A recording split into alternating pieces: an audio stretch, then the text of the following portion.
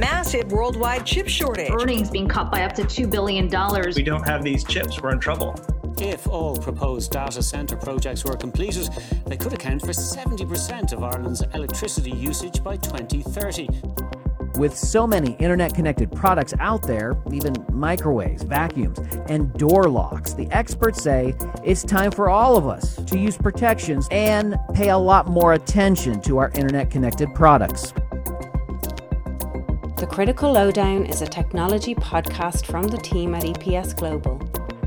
Each episode will give you access to industry experts and step beyond the anecdotes to see how new technologies, chip shortages, and an ever-changing security landscape affects you and the projects you're rolling out.